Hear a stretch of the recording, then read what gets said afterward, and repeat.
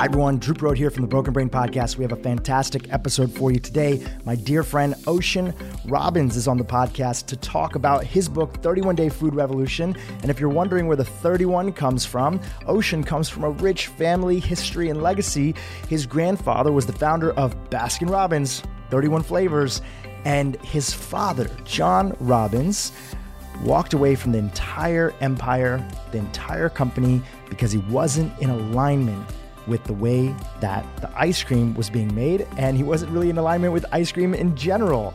Walked away from it all, started a new family legacy. Ocean is out here continuing that legacy here on our podcast today to talk about his new book, 31 Day Food Revolution, Heal Your Body, Feel Great, Transform Your World.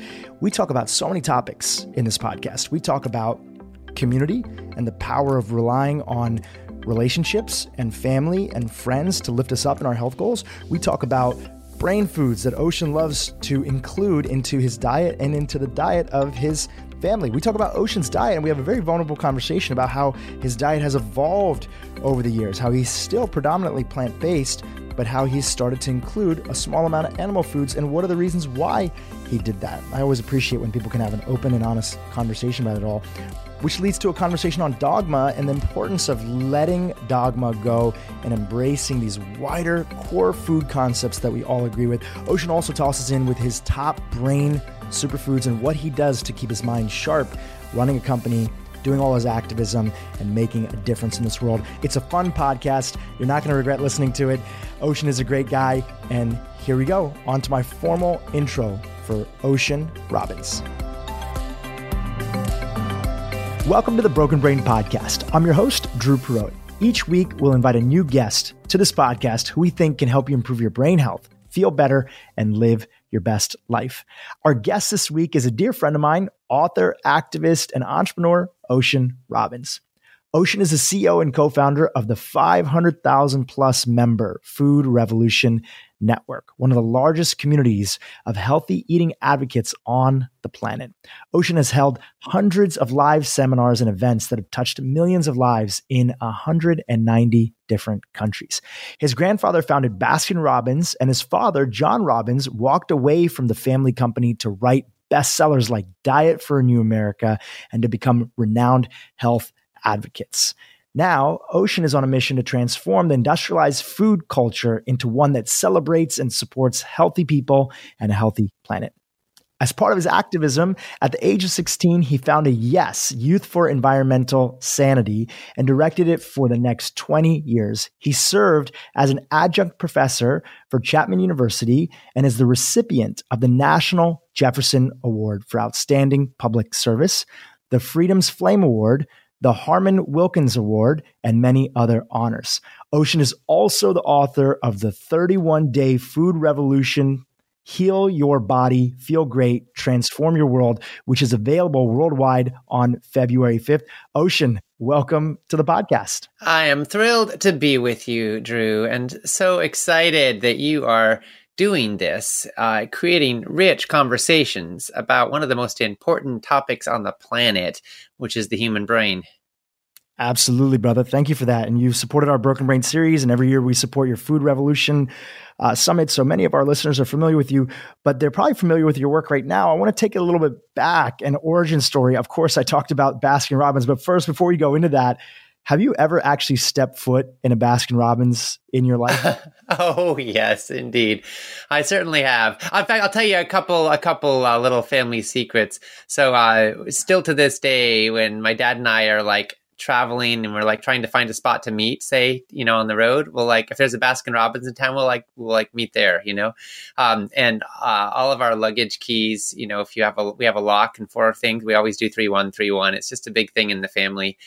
So yeah, we have some roots there. My grandpa founded it, and honestly, when he started Baskin-Robbins, there wasn't much known about food and health, and he wasn't trying to kill anybody. He wanted to make people happy, and at that time, it was chocolate, strawberry, and vanilla. And he said, "Heck, let's add some more flavors to the human experience." So he decided to add a lot more, 31, in fact. One for every day of the month. And, as the years went by, studies started coming out and we started realizing that maybe ice cream wasn't a health food. But But, originally he just wanted to bring more joy and pleasure to people's lives. And he did that quite successfully. So at the time that your dad had walked away from the family empire that was created, what age were you, or were you born at all? I wasn't born yet. So stepping back a little, my grandpa's brother-in-law and business partner, Bert Baskin, died of heart disease at the age of 54. He ate a lot of the family product. And what we've seen, of course, is that when people eat the standard American the standard American diet, they tend to get the standard American diseases. So my dad lost his Uncle Bert, when he was in his early 20s. And at that time, my grandpa was basically faced with a choice. Would he sell the company, or would he take on my dad as a partner? So he offered the opportunity to my dad to join him. My dad had grown up with an ice cream cone-shaped swimming pool and 31 flavors of ice cream in the freezer at all times. And he was really groomed for that role from early childhood. But he said no. And he walked away from a path that was practically paved with gold and ice cream to, as we jokingly say in our family, follow his own rocky road. And, honestly, the death of his own uncle was part of the impetus for that, because here was a man who was one of the most successful entrepreneurs in American history. He had a family he loved. He had a business he loved, but he didn't have his health. And so he ended up losing his life. And my dad decided he didn't want to spend his life selling a product that might contribute to more people losing their spouses, their fathers, he had seen happen within his own family. So he walked away and ended up moving with my mom to a little island off the coast of Canada, where they built this one-room log cabin, grew most of their own food, practiced yoga and meditation for several hours a day, and named their kid Ocean. Now, here's another little piece of the story. Apparently, they almost named me Kale. And I've got to tell you, Drew, I am glad for the sake of my future social life that they took the conservative route when it came to naming their son. But we did eat a lot of kale and cabbage and carrots and onions and broccoli and other vegetables that grew in the garden. And in time, my dad ended up becoming a best-selling author, as you know, writing about food and health with books like Diet for a New America, and inspiring millions of people to look at food as a chance to make a difference in the world. Diet for a New America played a pivotal role in my journey. I've shared the story before, but at the age of 17, I was at a conference in Los Angeles, and one of the invited speakers was Ingrid Newkirk, the president of People for the Ethical Treatment of Animals. And at the time, wellness, factory farming, animal welfare was not on my radar, even though I grew up as vegetarian, but I had really, really severe acne. And I tried a lot of different things. And in her lecture, I am honest, I was half paying attention. She mentioned something. By the way, dairy, processed dairy, factory farm dairy is very inflammatory and can contribute to acne. If you have dairy and if you're eating dairy and you have really bad acne, just try it. What do you have to lose? And so that sparked a little thing inside my brain. And I started looking for books. Diet for New America was one of the first books that I came across. And I started reading more about the industrialized food complex. I got off dairy at the time, and within 2 months, dairy and sugar, processed sugar, and this is the year 2000, and that really wasn't a thing back then. I got off dairy and processed sugar from reading your dad's books, and in 2 months, 2.5 months, my acne completely went away. So just as somebody who's carrying the torch and the legacy on further, I've told this story to your dad a few times. I just want to say thank you for everything that you and your family has done. Oh, you're so welcome. And the beautiful thing is that we get to hear these kinds of stories every day. I know you do too in your work. And, food is the foundation of health. Of course, for a lot of people, it's also the foundation of disease. But when we fuel our body with the right foods, we can prevent or reverse the vast majority of illnesses, famous ones like heart disease and cancer and type 2 diabetes and Alzheimer's. But also less famous ones like acne, like feeling like crap, that also impact quality of life. And so I've seen so many people who are struggling with low energy, with stubborn pounds around the middle, with afternoon crashes, with brain fog, with digestive problems, with just not feeling great. And, they clean up their diet and life just gets better. So I don't think it's just about, preventing disease. It's also about loving your life. Absolutely. When I got off dairy, not only did I have my acne that went away for me, and that's not always the case for everyone, but obviously this was a major part of what I dealt with, but also my cognition improved. I could focus easier. I wasn't as cloudy in my thinking. So I want to come back to your book. You know, your dad wrote this bestseller. Not many people are born into a family that their father or mother or parental figure or grandparents have really created something that has completely changed the game for people. Yeah. What was it like putting your book together, and what did you want to put in your book that built on top of the legacy of what your dad had created in Diet for a New America? What was the vision and the purpose? Well, I've just come out now with 31 Day Food Revolution, Heal Your Body, Feel Great, and Transform Your World. And I'm really excited about this because, Drew, the thing is that for a lot of people, the biggest challenge isn't knowing what to do. It's actually doing what we know. And, if all that was needed was for everyone to know that we need to eat more vegetables and less sugar and processed junk, we would not have an obesity epidemic or a diabetes epidemic or an Alzheimer's epidemic in America right now. But unfortunately, for so many people, the big gap is putting what we know into action. So one of my central goals with 31 Day Food Revolution was, yes, to break through the noise and give people clear, solid, tangible advice based on over 10,000 medical studies published in peer-reviewed journals, but also to make it all practical and fun and enjoyable and doable. So there are stories woven throughout the book, and every single one of the 31 chapters ends with action steps you can take so you can get real results. And that's, I think, the really fun part. And there are 31 chapters. That's no coincidence, because I'm saying at the end of the day, 31 Steps to Health will give you more pleasure and more satisfaction even than 31 flavors of ice cream. So let's start off with, I'm going to jump around a little bit and go into different subjects that I know our audience is going to be so excited about that we haven't covered as much or in depth on the podcast. So bear with me while we go through a few different topics over here. So one of the themes that you talk about in your work as being an activist, and you also have talked about in your Food Revolution Online Summit and in your new book, is GMOs. And I want to start off with the basic premise. There's a lot of new listeners to this podcast. There's a lot of people that are just getting involved in brain health for the first time, just getting involved in health for the first time. I want to touch on this topic of GMOs. What are GMOs, and what is the challenge that we are, how do they relate to our health, and what are the possible challenges that we face in consuming them? Well, first of all, what's a GMO? A lot of people think it means God move over, but it doesn't. It means genetically modified organism. And, Monsanto, now owned by Bayer, along with DuPont, Syngenta, Dow, the other big agrochemical companies behind this technology, promised the world that GMOs would give us bigger yields, more drought-resistant crops, better nutrition, better flavor, and lower pesticide consumption. Sounds pretty good to me, right? But 25 or more years into the mass cultivation of GMO crops, we haven't gotten any of those promised benefits. We haven't gotten better yields. We haven't gotten more drought resistance, better flavor, better nutrition. And we've got now a net increase of about 200 million pounds a year of added pesticide consumption. So what have GMO crops given us? They've given us crops that predominantly 99% of the time have one or both of two traits. Number one, they are pesticide producers. They produce the insecticide Bt in every cell of the plant.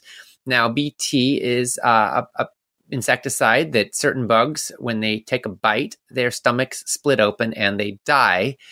It's generally considered non-toxic to humans. It's been used in organic agriculture for a long time, but I don't know anybody who wants to go and drink the stuff. And we're now consuming massive quantities of Bt because it's in every cell of the plant when we're genetically engineering it into crops. And the other trait we've got going on is herbicide tolerance. So crops have literally been engineered to be resistant to herbicides, most commonly glyphosate, which is the active ingredient in Roundup. Now, herbicides were never traditionally consumed by human beings because if you sprayed them on food crops, they would kill the food crop. But now we're spraying very large quantities on our crops because, of course, it no longer kills the crops now that they've been engineered in this way. What's the result of eating all of this glyphosate, another weed killer? Well, we don't exactly know, but I'll tell you one thing. Glyphosate is a probable carcinogen, according to the World Health Organization. It is a known endocrine disruptor, and it's been patented as an antibiotic. This means it kills bacteria. So we as human beings in the modern world are consuming food that has been sprayed with glyphosate, which can disrupt bacteria. Now, what do you think that might be doing to our digestive tract? We don't exactly know because pretty much everybody today, with only very few exceptions, has been exposed to glyphosate. But you know what? In the last generation, we've seen a fourfold increase in hospitalizations of kids for food allergies. We've seen a massive growth in rates of people who are sensitive to gluten, and celiac even has risen. We've seen a lot of people who are allergic to things that they weren't allergic to a generation ago.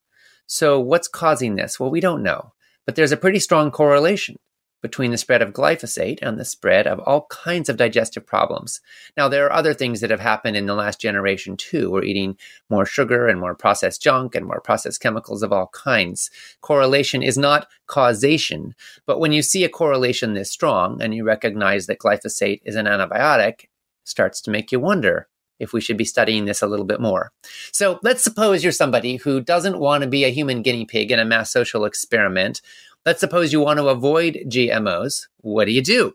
Well, there's a 3-step process. Number 1, you can choose to go organic.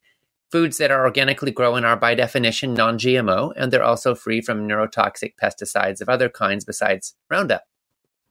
Number 2, you can go certified non-GMO.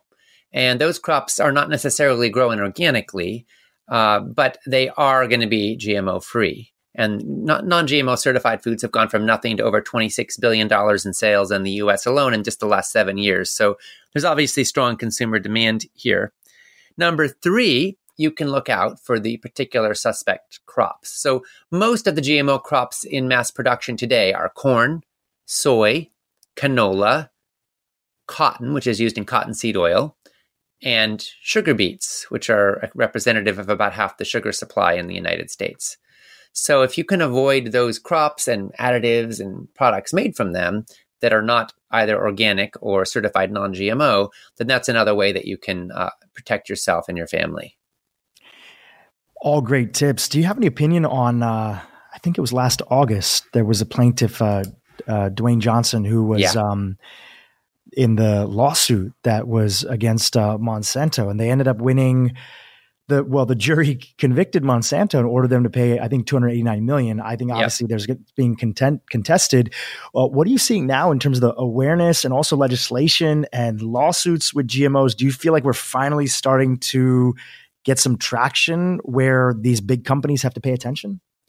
I think we are. I mean, we know that Bayer, the owner of Monsanto, their stock dropped by like 8% following that verdict, which is a big deal for a company of that size. Billions of dollars. Yeah, many billions of dollars. And so, the Dwayne Johnson verdict was significant. And what's also significant is that there are more than 5,000 other lawsuits moving through the courts right now from other people who say, rightly or wrongly, that deaths are linked to glyphosate.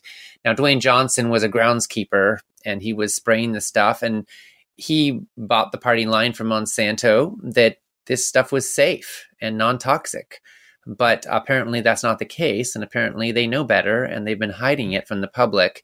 And they've been fighting against having warning labels, like the Prop 65 warning label in California, which says that it contains chemicals known to the state of California to cause cancer. The state of California wants those labels anytime glyphosate is sold to consumers. Monsanto is fighting back. They may change their tune soon, because the fact that they've been resisting this reality is part of why they got sued and hit up not just with a wrongful death lawsuit, but they're being sued for willfully concealing the evidence. And that created unnecessary risk for Dwayne Johnson and a whole lot of other people who are handling glyphosate on the job. Well, you can always tell how something takes off when it comes to legal matters, because I've been seeing more ads on different websites through Google Ads, Google AdWords, where I've seen lawyers in all sorts of different parts of the country asking for people to write in if they have also suffered from similar things or feel like that glyphosate or Roundup have been products that might have led to their cancer. And so that there's some momentum and traction that's there. When it comes to prioritization, you said something really beautiful earlier and something really important, which is that people know what to do, but they don't always do it. Where do you put the avoidance of GMOs on the scale and priorities of things that we're trying to incorporate into our life to live healthy? Like in a big picture, where does GMO sit on all the possible things that we could do and avoiding them? Well, there are so many steps you can take if you want to be healthy. And, we have a lot of studies published in peer-reviewed medical journals telling us in no uncertain terms that it's good for us to eat more whole foods, more plants, more vegetables, even more whole fruits, legumes, less animal products in general, less processed junk, and less sugar. And whether you're looking at heart disease or cancer or type 2 diabetes or weight issues, brain fog, Alzheimer's, all of these things are directly impacted by your diet. And what I want to point out is that most of the people in those studies were not eating organically grown foods. And they still got tremendous benefit from moving in a whole foods, plant-based direction. Now, there's no question that when you eat less processed foods, you're also going to have less GMO exposure because a lot of the processed foods are high in the corn and soy and canola and cottonseed and sugar beets, for that matter, that are genetically engineered. But that's not the whole story. So I think, if you're choosing between eating an organic donut and non-organic kale, go for the kale every time. If you can afford to go organic, it's a great step to take, not only for your health, but also for your planet and for farm workers. Life expectancy for farm workers in the state of California, where I live, has been estimated to be as low as 49 years. Cancer rates for farm workers are off the charts. And so when you choose to go organic, you're actually investing in helping save lives, not just your own, but those of farm workers. You're contributing to a healthier, more balanced ecosystem that won't be contaminated with neurotoxic pesticides.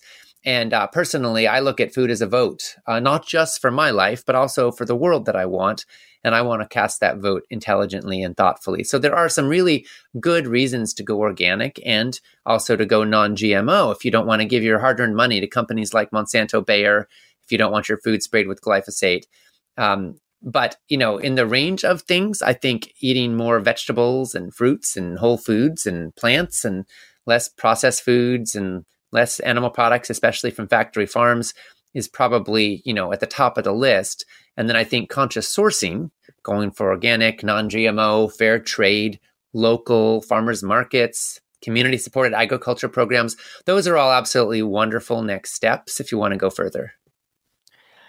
So we talked about GMOs. Let's zoom out a little bit. And if somebody would describe, what is your food philosophy? Michael Pollan has his famous eat food, mostly plants, not too much. If somebody would zoom out and would talk about Ocean's food philosophy, could you give it to us in a sentence? And then let's dive deep into a few categories that we can unpack a little bit further. Sure. If I was going to say it in a sentence, I'd say less processed junk, less factory farmed animal products, more whole plant foods, and conscious sourcing. Diving into that a little bit more, it's frankly very similar to Michael Pollan's take. I think that I look at the blue zones, which Dan Buettner documented for National Geographic. These are the regions of the world where people have traditionally lived the longest and healthiest lives.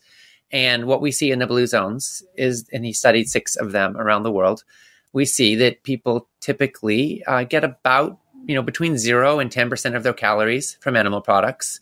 They get, very little sugar or processed foods, and they eat a whole lot of vegetables. And generally, I think in all of the blue zones, the one food they all eat in large amounts is legumes. And if you look at the blue zones, I think we can learn something because this is where our real elders reside. Now, we could argue till the cows come home, literally, about whether the optimal amount of animal products in the human diet is 0% or 1% or 5% or 10%. But the average American is getting 34%. We're also getting, another 50% or 60% from sugar and processed foods. And I think there is no argument that we should be dropping both of those numbers quite a bit and basing our diet more around whole plant foods. And I think that's what the blue zones teach us. So, I welcome people who want to be 100% vegan. I welcome people who want to draw a bright line and eat zero sugar or ice cream ever. And I also welcome people who want to cut down, who want to move in this direction and find exactly how far makes sense for them in the context of their lives. I think that there's room for everybody to be a part of this food revolution and step forward and reap tremendous benefits. Absolutely.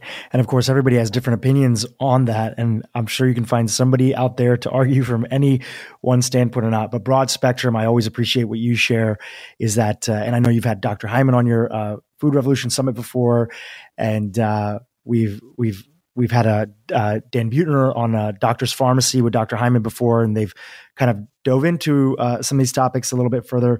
Big picture, we're all on the same basis, and especially when it comes to that category of factory farming. So I grew up vegetarian.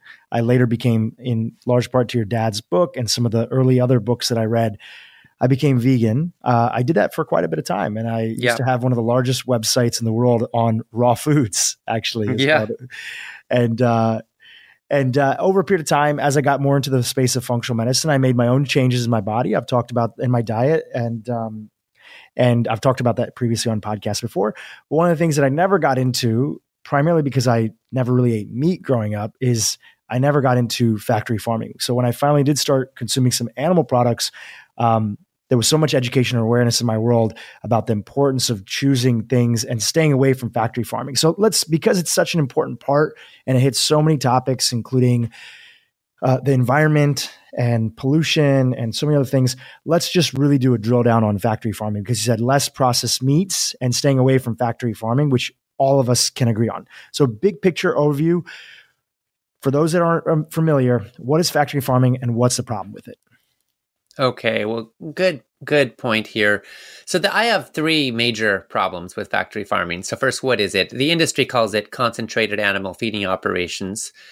Consumers tend to call it factory farming. The bottom line is animals are cooped up in very close quarters. They're fed a very unnatural diet.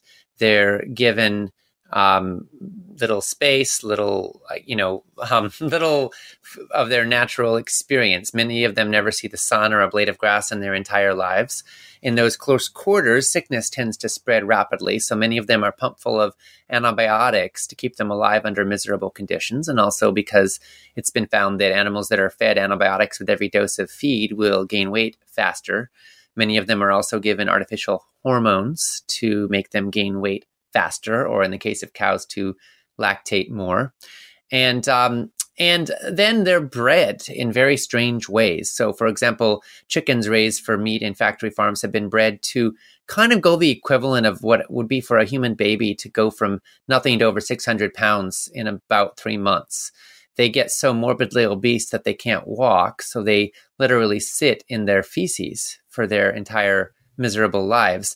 They're kept in such small space that they're unable to lift a single wing. And they go crazy in these conditions. And so they try to peck each other to death. And the industry's response is to cut off their sensitive beaks. So they still try, but they are unable to succeed. So I've got three major problems with factory farms. And one is that I think they're cruel. And as a human being of conscience, I don't want to participate in a system that, frankly, I consider a form of torture for other sentient beings. Number two, they're environmental disasters. It takes 12 pounds of grain or soy to produce 1 pound of feedlot beef. It takes 4 or 5 or 6 to produce a pound of chicken or pork. So essentially, these are protein factories in reverse.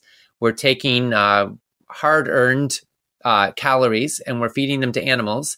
And the animals are essentially wasting most of them in the form of hoof and hide and bones and feathers and energy they use and poop.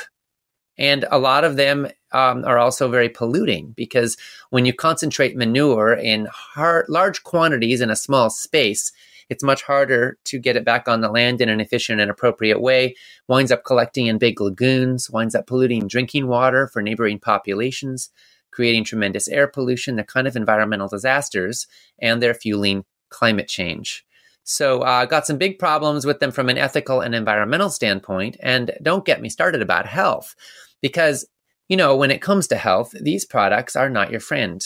They're coming from animals that have been fattened up massively. They're bred to be morbidly obese. Guess what that does to humans who eat them? Do you think it might contribute to the obesity epidemic? You bet it does. There's a tremendous correlation between consumption of factory farmed animal products and heart disease and cancer, type 2 diabetes, so many other health ailments. Red meat in particular, processed meat most of all, but all of these products to some extent. Now, is pasture raised better? Almost certainly it's better from all three standpoints. Almost certainly it's less cruel to animals. I think there's no argument about that. It's probably better for the planet in a significant way, though it does depend how it's done. Rainforest beef is no great friend to the planet, but when pasture-raised cows are able to graze as part of an overall managed ecosystem, their manure goes into the soil and they can actually be contributors to overall ecological health when it's done right, which it usually is not, but it can be. And then, from a health standpoint, pasture-raised animal products tend to be lower in fat, especially the worst kinds of fat, and higher in omega-3s and other healthier fats. And they tend to be not just more lean, but more clean with less hormones and antibiotics. So now, does that mean they're a health food? Well, it's controversial. There actually aren't many studies, if any, that have been done over long term that have shown the health impacts of pasture-raised animal products on human beings. We have a lot on wild fish, but not so much on pasture-raised meat, particularly as it compares to factory farm meat. But I think there's little doubt that it's better. Now, whether it's optimal for human health, well, that may be arguable. But there's little doubt that it's a big improvement. And if you are going to eat meat, I say eat less and eat better meat. What do you think about the future of laboratory-grown meat and some of the work that's happening in that space? Is that a solution that you think has some potential to address some of these categories? I mean, I have my own thoughts, of course, which is what are they feeding the meat and what is the building blocks that these cells are using to actually build it, but would love to get your opinion on it. Is that one of the technologies that you feel excited about or not excited about? I am cautiously curious. From an environmental standpoint, it all depends what they feed the cells. And, if we're feeding them something toxic or wasteful, then that's probably not good for the planet. If we're able to feed them some waste product and turn it into food for humans, then that's probably kind of a good thing environmentally. So it's all going to depend on how the technology advances, and like you said, what the building blocks are. And as far as the impact on your health, well, that's probably going to be kind of similar to the meat that it's based on, right? And so that's, again, a little controversial, but I think that most of us would do better to eat less meat. And that doesn't mean it couldn't be of some benefit to some humans some of the time. Ethically speaking, I got no problem with it. It's not, there's no animals were harmed in the making of this food, right? Or this burger. So, people can decide for themselves how they feel about the idea of eating something that comes out of a laboratory. In general, I think we need to focus more on growing food that comes from the earth and that is plants rather than food that was made in plants. So I think while technology can be our friend, we have a bad habit as humans of thinking we can outwit nature. And that's why we've created over 1,400 flavorings and chemicals and preservatives and colorings that are in the food supply that have never been tested for their long-term health impact. And a lot of those turn out to be pretty darn toxic for us. But that doesn't mean that cultured meat couldn't be part of the solution. I hope it is. And along those same lines, what do you think about things like the Impossible Burger and foods that are out there that sometimes do have some of these flavorings or are using genetically modified ingredients? Are we heading in the right direction? Are we not heading in the right direction? For those that aren't familiar, Impossible Burger is a plant-based burger, but with, soy and wheat and other items inside of that. I'm just curious about your opinion. Obviously, the intent is good. What they're trying to bring to the table is good, but is that a health food? Well, it all depends what it's replacing. I mean, I think personally that compared to a McDonald's burger patty, Impossible Burger is a step in the right direction. I think you'll probably be better off, most people will, with that. But is it a health food? Heck no. I mean, you're better off eating beans, than burgers almost any time. And I think that some people do well with so-called transitional foods, things that kind of help bridge the gap from what we're used to something maybe moving in a healthier direction. And, plant-based burgers or plant-based milks can be helpful in that regard. But at the end of the day, we want to have more foods that come from the earth and that are as minimally processed as possible. It's fascinating how often this is true, that humans try to improve on Mother Nature and we wind up kind of failing miserably. It's like people ask me sometimes, what I think about certain kinds of fat, for example, monounsaturated fat from avocados. And I say, you know what? Avocados can be really, really good for you. But monounsaturated fat avocados are more than just monounsaturated fat. It's a whole symphony of ingredients. Avocados also give you, 10 grams of fiber. They give you a whole bunch of other phytonutrients that are healthful. And the monounsaturated fat comes with that. So anytime we extract things, process things, we tend to somehow, remarkably enough, to make them worse, even when we're trying to make them better. A lot of our vitamin supplements, they sound good in theory. They reduce human deficiencies of those vitamins, but then they turn out to have other side effects that we never imagined. And it turns out that getting your vitamins from food seems to work a whole lot better. There are all kinds of cofactors there that just seem to work together. So, Mother Nature or God or however you want to think of it was pretty darn smart in creating a lot of the foods that give us life. And our bodies were designed to eat those foods. And so in general, I say, you know what? Yes, transitional foods may be helpful along the way, but they're not optimal. I'm curious for you, before we get into some more food topics, you grew up in this world. You grew up in this world of awareness to food and our food choices. When you look at your life growing up and you look at your life today, still being in the plant-based world, how was your diet as a kid different as a young adult or kid, different than today, or is it the same? Well, once I started Food Revolution Network, I started paying more attention to what I was eating. And, we write a lot of articles, and there's a whole part 2 of my book is all about Nourish. It's about how you can say yes to the superfoods, the really good, healthy foods. And our articles often focus on those topics. And, once I hear about the studies showing that, for example, people who eat greens in large amounts have 11 more years of healthy brain function on average. Women who eat button mushrooms regularly have a 64% drop in breast cancer risk. When I hear that, green tea is associated with, when you combine it with mushrooms, with an 89% drop in breast cancer mortality rates, amongst one study of 2,000 women over decades. When I hear about this stuff, it has an effect on me. So, I eat a lot more greens and mushrooms and whole foods even than I did growing up. I'll be honest, when I was a kid, I was more passionate about saving the animals and saving the planet than I was about my health. I think every youngster tends to think we're going to live forever. And so young people don't tend to focus as much on the health side of the equation.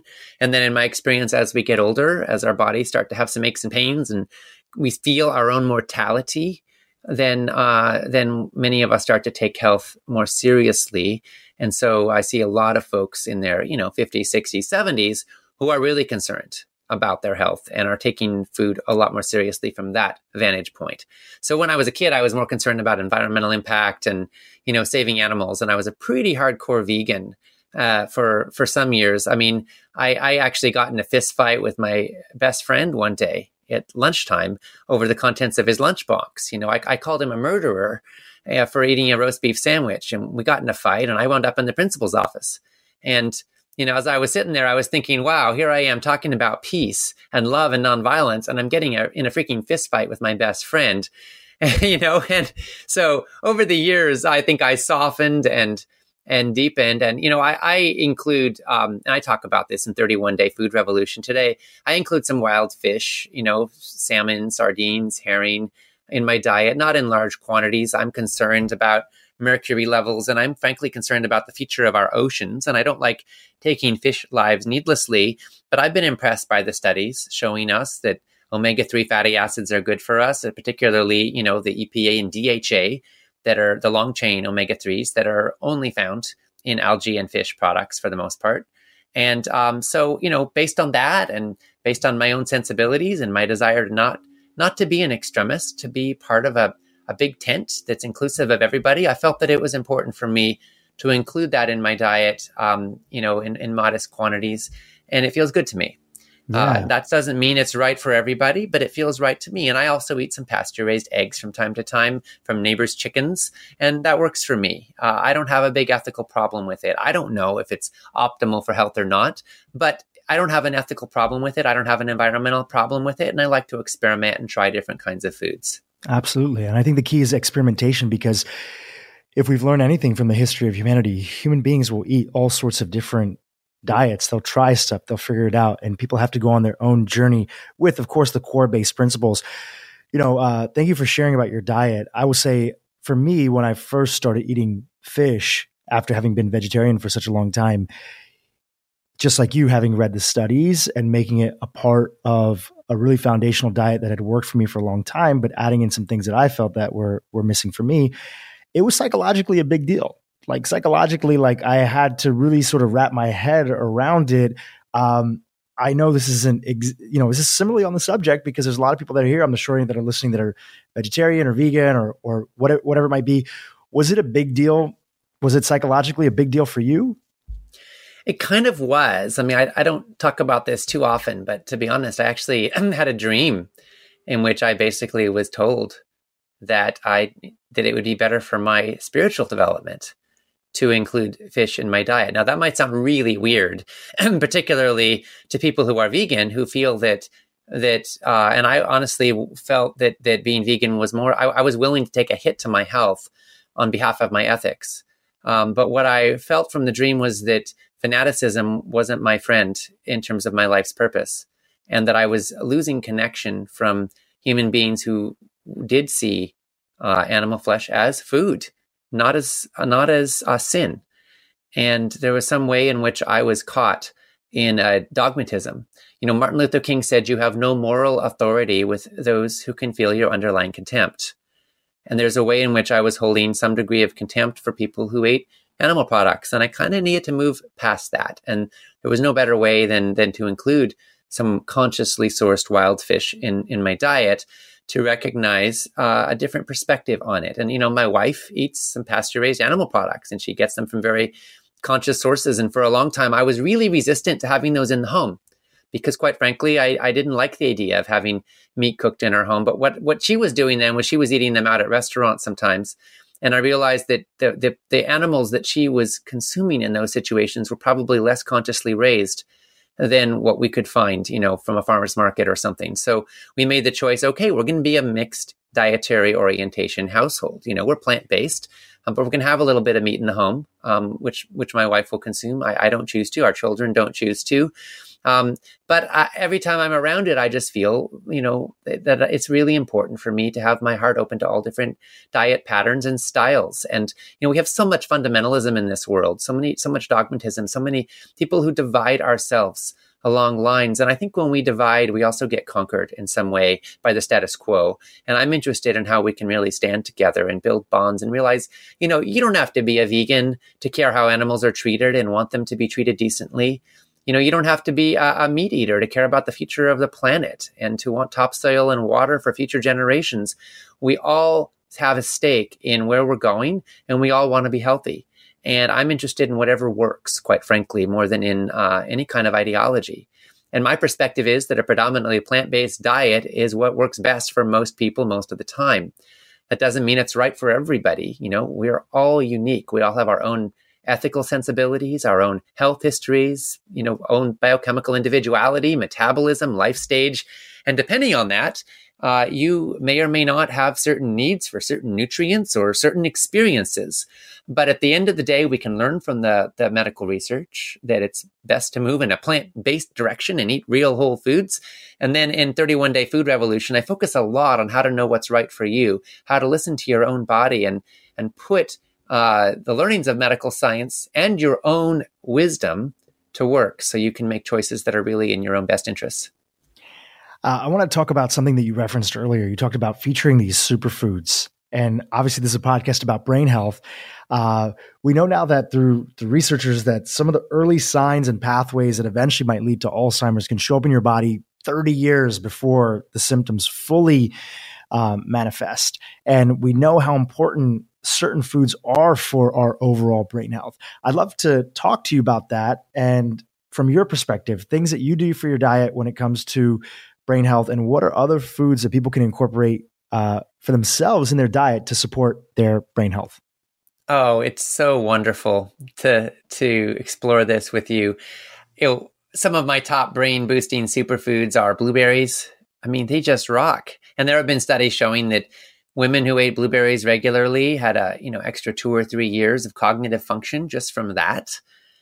So bring on the berries. And it's not just blueberries. It's also raspberries and strawberries and all of the berries, actually, blackberries, that are associated with positive health benefits. But it seems that blueberries are the biggest champs of all, especially wild blueberries, by the way, but all types.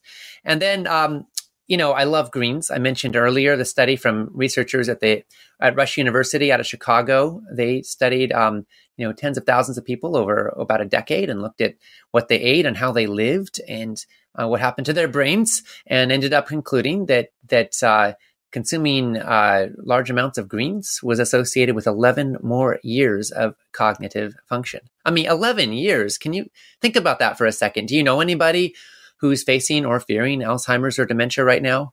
Have you ever lost anyone to it? I know we have in our family. Absolutely, in my family as well. Yeah, and what would somebody in that position give for 11 more years of having their brain back? I mean, it's priceless, right? And so, heck, eat some greens, a lot of them. And so those are two of my favorites. And then I talked about omega-3 fatty acids, which, if you're vegan or plant-based, you can focus in on chia seeds and flax seeds in particular. You may want to take an algae-based supplement that gives you the DHA and EPA. Your body can make them from ALA, which is in, flax and chia seeds, but different people convert at different levels of efficiency. So if you don't convert efficiently, then you may really benefit from a supplement. And also you want to reduce your consumption, by the way, of omega-6 fatty acids, because they're not your friend. And it seems that when you have more omega-6s, your body is less efficient at absorbing and converting the omega-3s. So the closer you are to a balance between omega-6s and omega-3s, the more efficient you'll be. Speaking of converting, turmeric is incredibly potent as a brain booster. Now, this is a super spice that is correlated with reducing inflammation in the body, but it's also linked to extraordinary results for brain health. And here's a fascinating thing, Drew, that I found this pretty remarkable. So, about half the world's vegetarians live in India. And India has pretty much the lowest Alzheimer's rate on the planet, like tiny fraction of what we have in the United States. And Indians do not get a large amount of omega-3 fatty acids because a lot of them are vegetarian, so they're certainly not getting a lot of fish. And flax and chia seeds don't play a huge part in the diet. But what's interesting is that there's a lot of turmeric consumed in India. Like the average Indian gets about a half teaspoon a day, more or less, of turmeric. And so what do we attribute to being the source of the remarkably low rates of Alzheimer's and dementia in India? Well, the plant-based diet could be a big factor, but so too could be the high amount of turmeric. And there could be a connection here because what we're finding is that turmeric enhances your body's ability to convert ALA to EPA and DHA. ALA being a short-chain fatty acid, omega-3, and DHA and EPA being long-chain ones that are essential to brain health. So it may well be that a lot of folks in India are taking advantage of turmeric, and one of the benefits is that they're converting more efficiently. So you could say that turmeric is a vegetarian's best friend. And of course, my Indian background, I didn't grow up in India, but with an Indian family, we consumed turmeric from a young age. And then later on found out that this food that we've been having is a superfood now, which is incredible. Interestingly enough, about the Alzheimer's, we're seeing a little bit of that change in India in the cities. And yes, it's early data, but even though consumption of turmeric is still high, we're noticing that the consumption of sugar, and India has one of the fastest growing rates of diabetes anywhere in the world. It seems that increase of sugar might be finally canceling out some of those benefits that are there. But of course, you can't just take a superfood and supplement some other parts of the body that aren't working well. But in the rural parts of India, where there hasn't been as much inclusion of sugar, we are still seeing those super low rates of Alzheimer's. Yes, absolutely. It's so true. And, I founded a nonprofit when I was 16, and I worked with young leaders in 65 countries around the world. The organization was called Yes. It's still going today.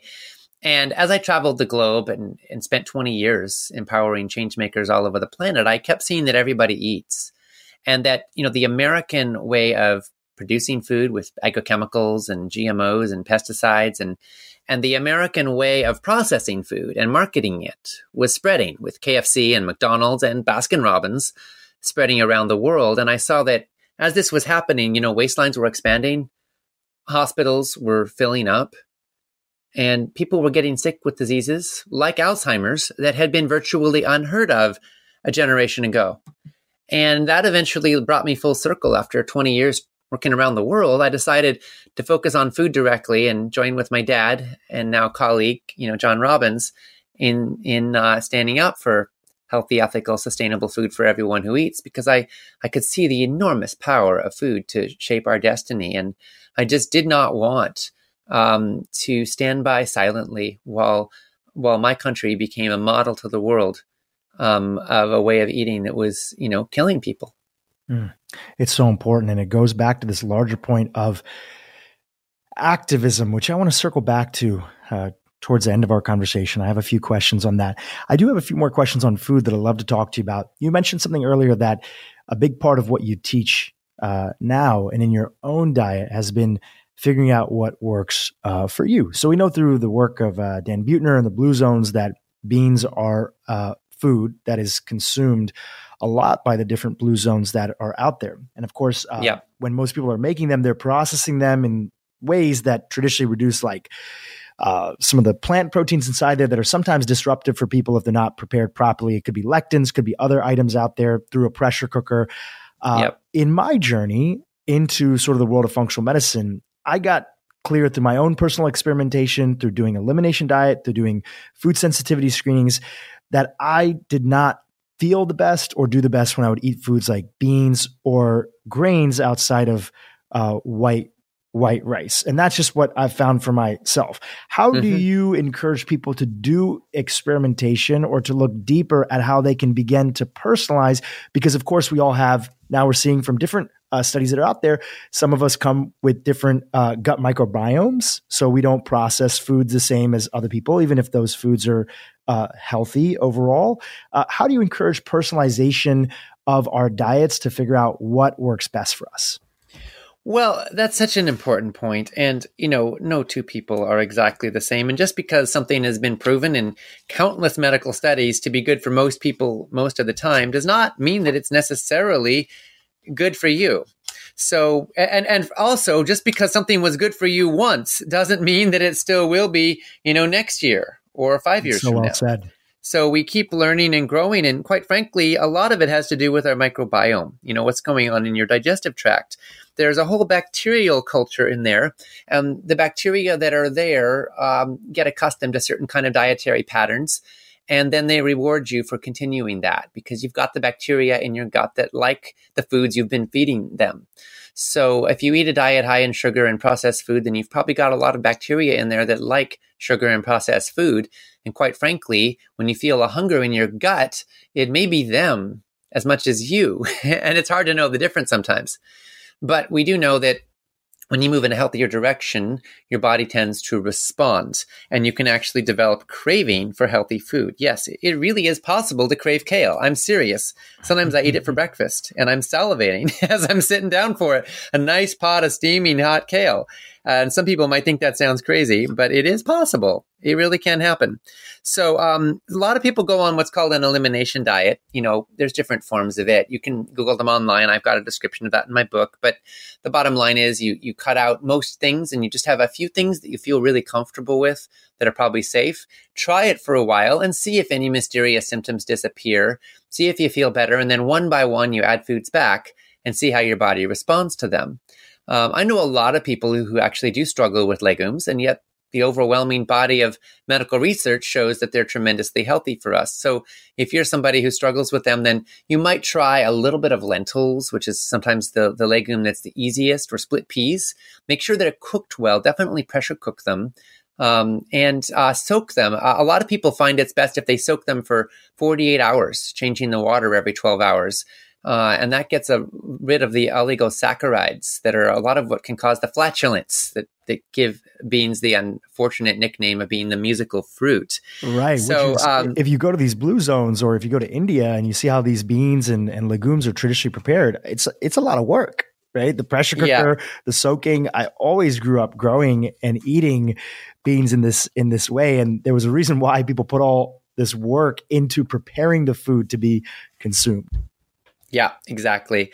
So, I mean, a typical elimination diet means you're steering clear of nuts, corn, soy, dairy, citrus fruits, nightshade vegetables, wheat, and anything else containing gluten. Typically also pork, eggs, and seafood. And you might do it for like 2 weeks to start off with. And then you can actually have a food journal and carefully add food groups back one at a time, or foods back one at a time, and see if symptoms come back. And then you can start to identify a culprit in that way. You know, it takes some time to get to know your body in that way, but it can be very helpful. You can also just have a food journal where you just track what you eat, and you might be surprised to discover that it's a little different than you thought. You know, for most people, the low-hanging fruit is giving up sugar and processed junk, and maybe even try giving up, certainly factory farmed animal products, or cutting way down on the meat, or eliminating it. Try that for a little while, see how you feel. And a lot of people find that pounds melt away and energy comes back with that kind of direction. But some people have already been doing that for a while and they're still not getting the results they want. And then you want to kind of go further. So yeah, with legumes, soaking is helpful. Small quantities. Try the lentils. They're very high in fiber. And actually, some people find that if they haven't been eating legumes for a while, the fiber in them will, among other things, cause a tremendous explosion in gut bacteria. Because guess what? The bacteria in your gut like to eat fiber. So similarly, taking probiotics sometimes leads to digestive discomfort.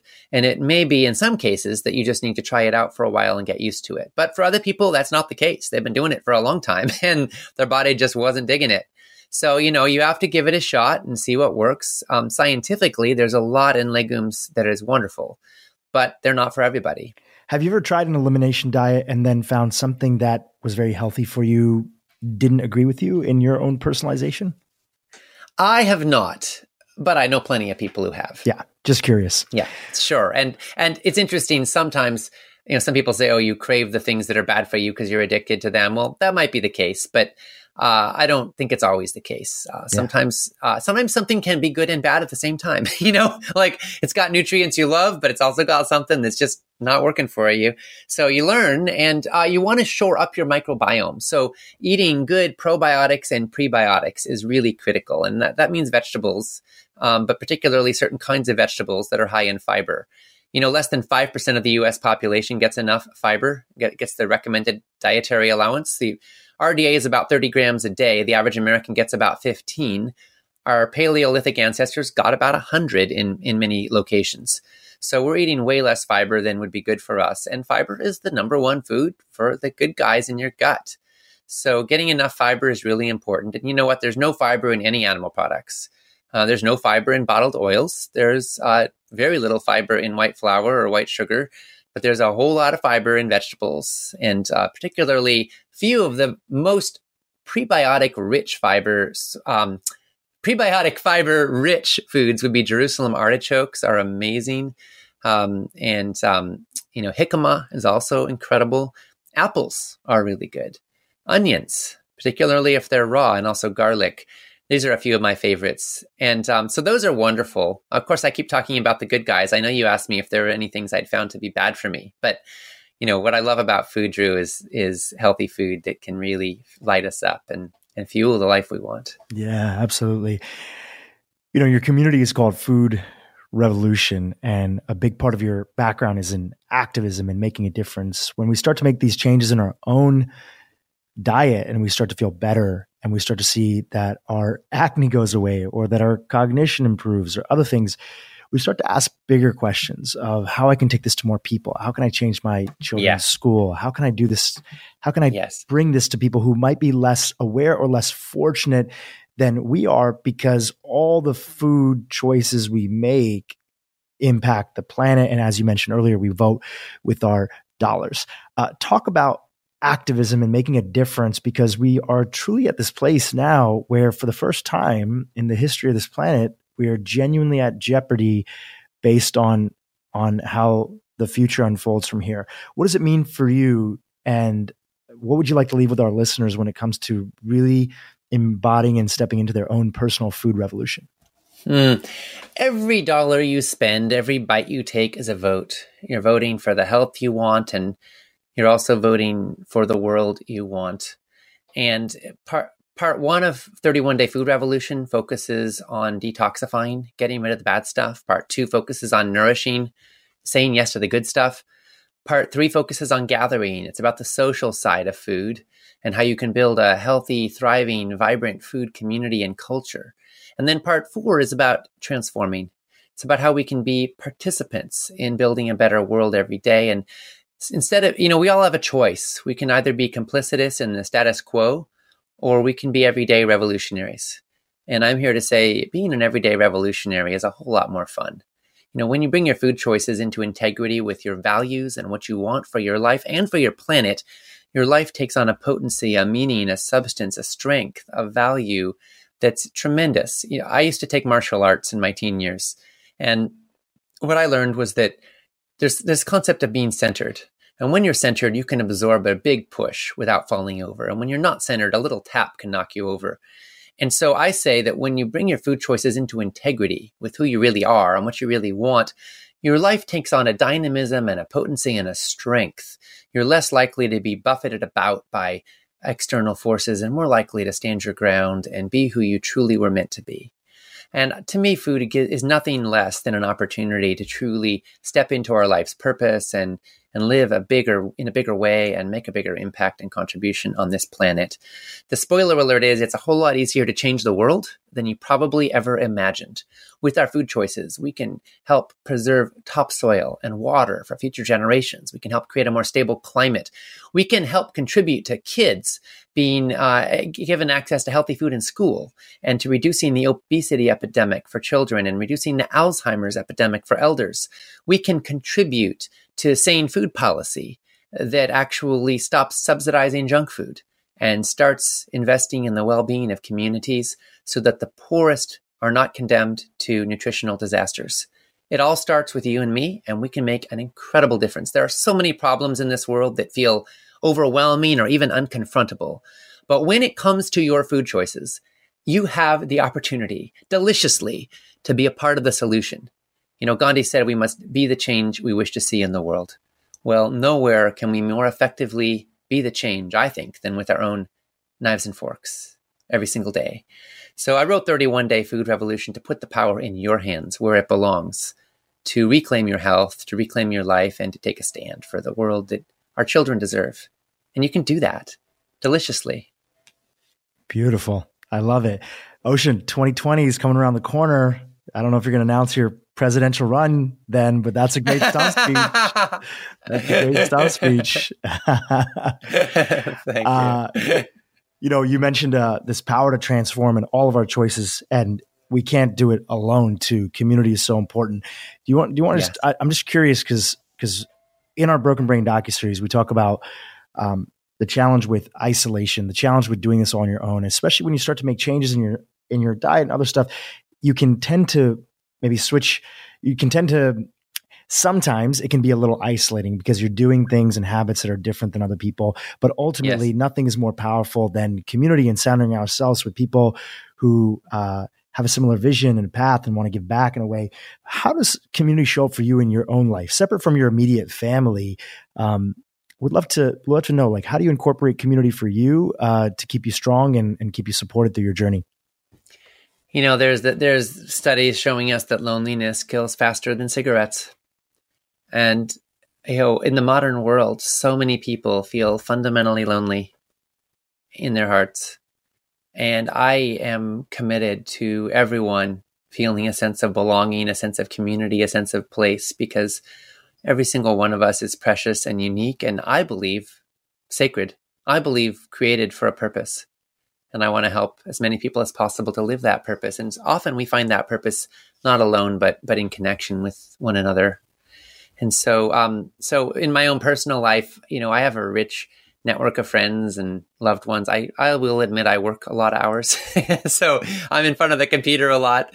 But even then, I'm connecting with people all over the world and supporting them and being supported by them and building alliances for common purpose.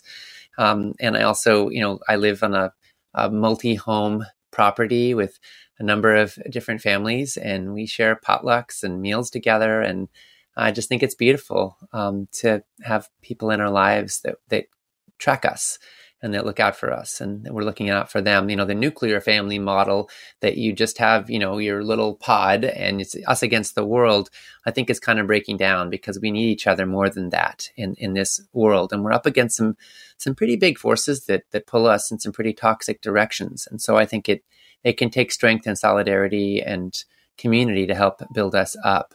But the beautiful thing, and I in 31 Day Food Revolution, I focus a lot on how to leverage social relationships, not only to bridge against loneliness, not only to make new friends, but to empower your food culture. Because when we break bread together, metaphorically at least, when we share meals together, we build bonds of connection. So why not make them healthy bonds that affirm your well-being? So you can, create a meal sharing co-op with loved ones. I'll make lunch on Tuesdays. You make it on Wednesdays, healthy food. You can bring your neighbors, some extra lentil soup, and, maybe they'll bring you something nice another time. A lot of times we share junk foods, cakes and ice creams and donuts. But we can also share healthy foods and create healthier lives and a healthier fabric of community. I also think farmers markets and community-supported agriculture programs can be a way to build bonds of connection as well, because food is not just a commodity. It's also a community and a web of relationships. And when we leverage it, I think, weave ourselves back into the web of life. We find ourselves more at home somehow, more rooted somehow in the world. And so that's one of my real passions, is that food can be an opportunity to feel a sense of belonging and a sense of community and a sense of connection. That's part of what I want for you. Beautifully said. 31 Day Food Revolution, Heal Your Body, Feel Great, and Transform Your World comes out on February 5th. And for every copy sold, you are planting fruit trees. Tell us about that. Yes, I am. I am so sick and tired of healthy food being some kind of elitist luxury. It feels like it takes your whole paycheck to eat whole foods. I want to change that. And I want to change government policy, and I want to change consumer choice to help tilt the playing field in a healthier direction, so that it ceases to be profitable for junk food manufacturers to poison our kids, and so that it ceases to be acceptable for government to subsidize the least healthy foods. One of the ways that I take a stand in this is for every new copy of 31 Day Food Revolution that's sold, I'm donating to Trees for the Future so that they can plant an organic fruit or nut tree in a low-income community. They're primarily working in sub-Saharan Africa, although they plant all over the world. And this way, villages and communities are going to have healthy food to eat for generations to come. And so that's a beautiful way that you get to be part of the solution every day, not just with your knife and fork, but also with your reading, so that while you're learning and growing and applying this life-giving wisdom in your life, you also know you're helping somebody else. No, so beautiful. And it's 31dayfoodrevolution.com. You can find it in the show notes. Ocean, where else can people find you on the interwebs? Well, you can find me again at 31 Day. That's 31dayfoodrevolution.com. You can grab a copy of the book at your local bookstore. You can also get it online. And you will find me certainly at foodrevolution.org, which is our website. And you'll find me in your own heart. Every time you choose real food over processed junk, every time you eat lower on the food chain, every time you say no to industrialized meat, every time you decide to make food a sacred, beautiful experience of living in alignment with your values, you're part of the food revolution. So welcome. Yes. And thank you. And let's do this together. I have one last question that I want to end with. your best friend that you punched in school, who you got into a fight with, are you guys still friends? Do you keep in touch? It's funny you say that, but we actually are. He found me online. Oh my gosh. Amazing the way Facebook works. He found me online, and yes, we are in touch. And he's doing some good stuff. I was born in Canada and I lived up there, so he's Canadian. Oh, we don't live in the same country, but we're allies, and he might be listening right now. He might be listening. Ocean, thank you so much for Jeremy. If you are listening, thanks for putting up with me. Thank you, Jeremy. Thank you, Ocean. Thank you for joining us on the Broken Brain Podcast. We so appreciate you and for sharing your wisdom here and giving us all your great tips from your new book. Thank you again. Thank you. Hi, everyone. I hope you enjoyed the interview. Just a reminder, this podcast is for educational purposes only. This podcast is not, I repeat, it's not a substitute for professional care by a doctor or otherwise qualified medical professional. This podcast is provided on the understanding that it does not constitute medical or other professional advice or services. If you're looking for help in your journey, seek out a qualified medical practitioner. If you're looking for a functional medicine practitioner, you can visit ifm.org and search their Find a Provider database. It's important that you have somebody in your corner that's qualified, that's trained, that's a licensed healthcare practitioner helping you make changes, especially when it comes to your health.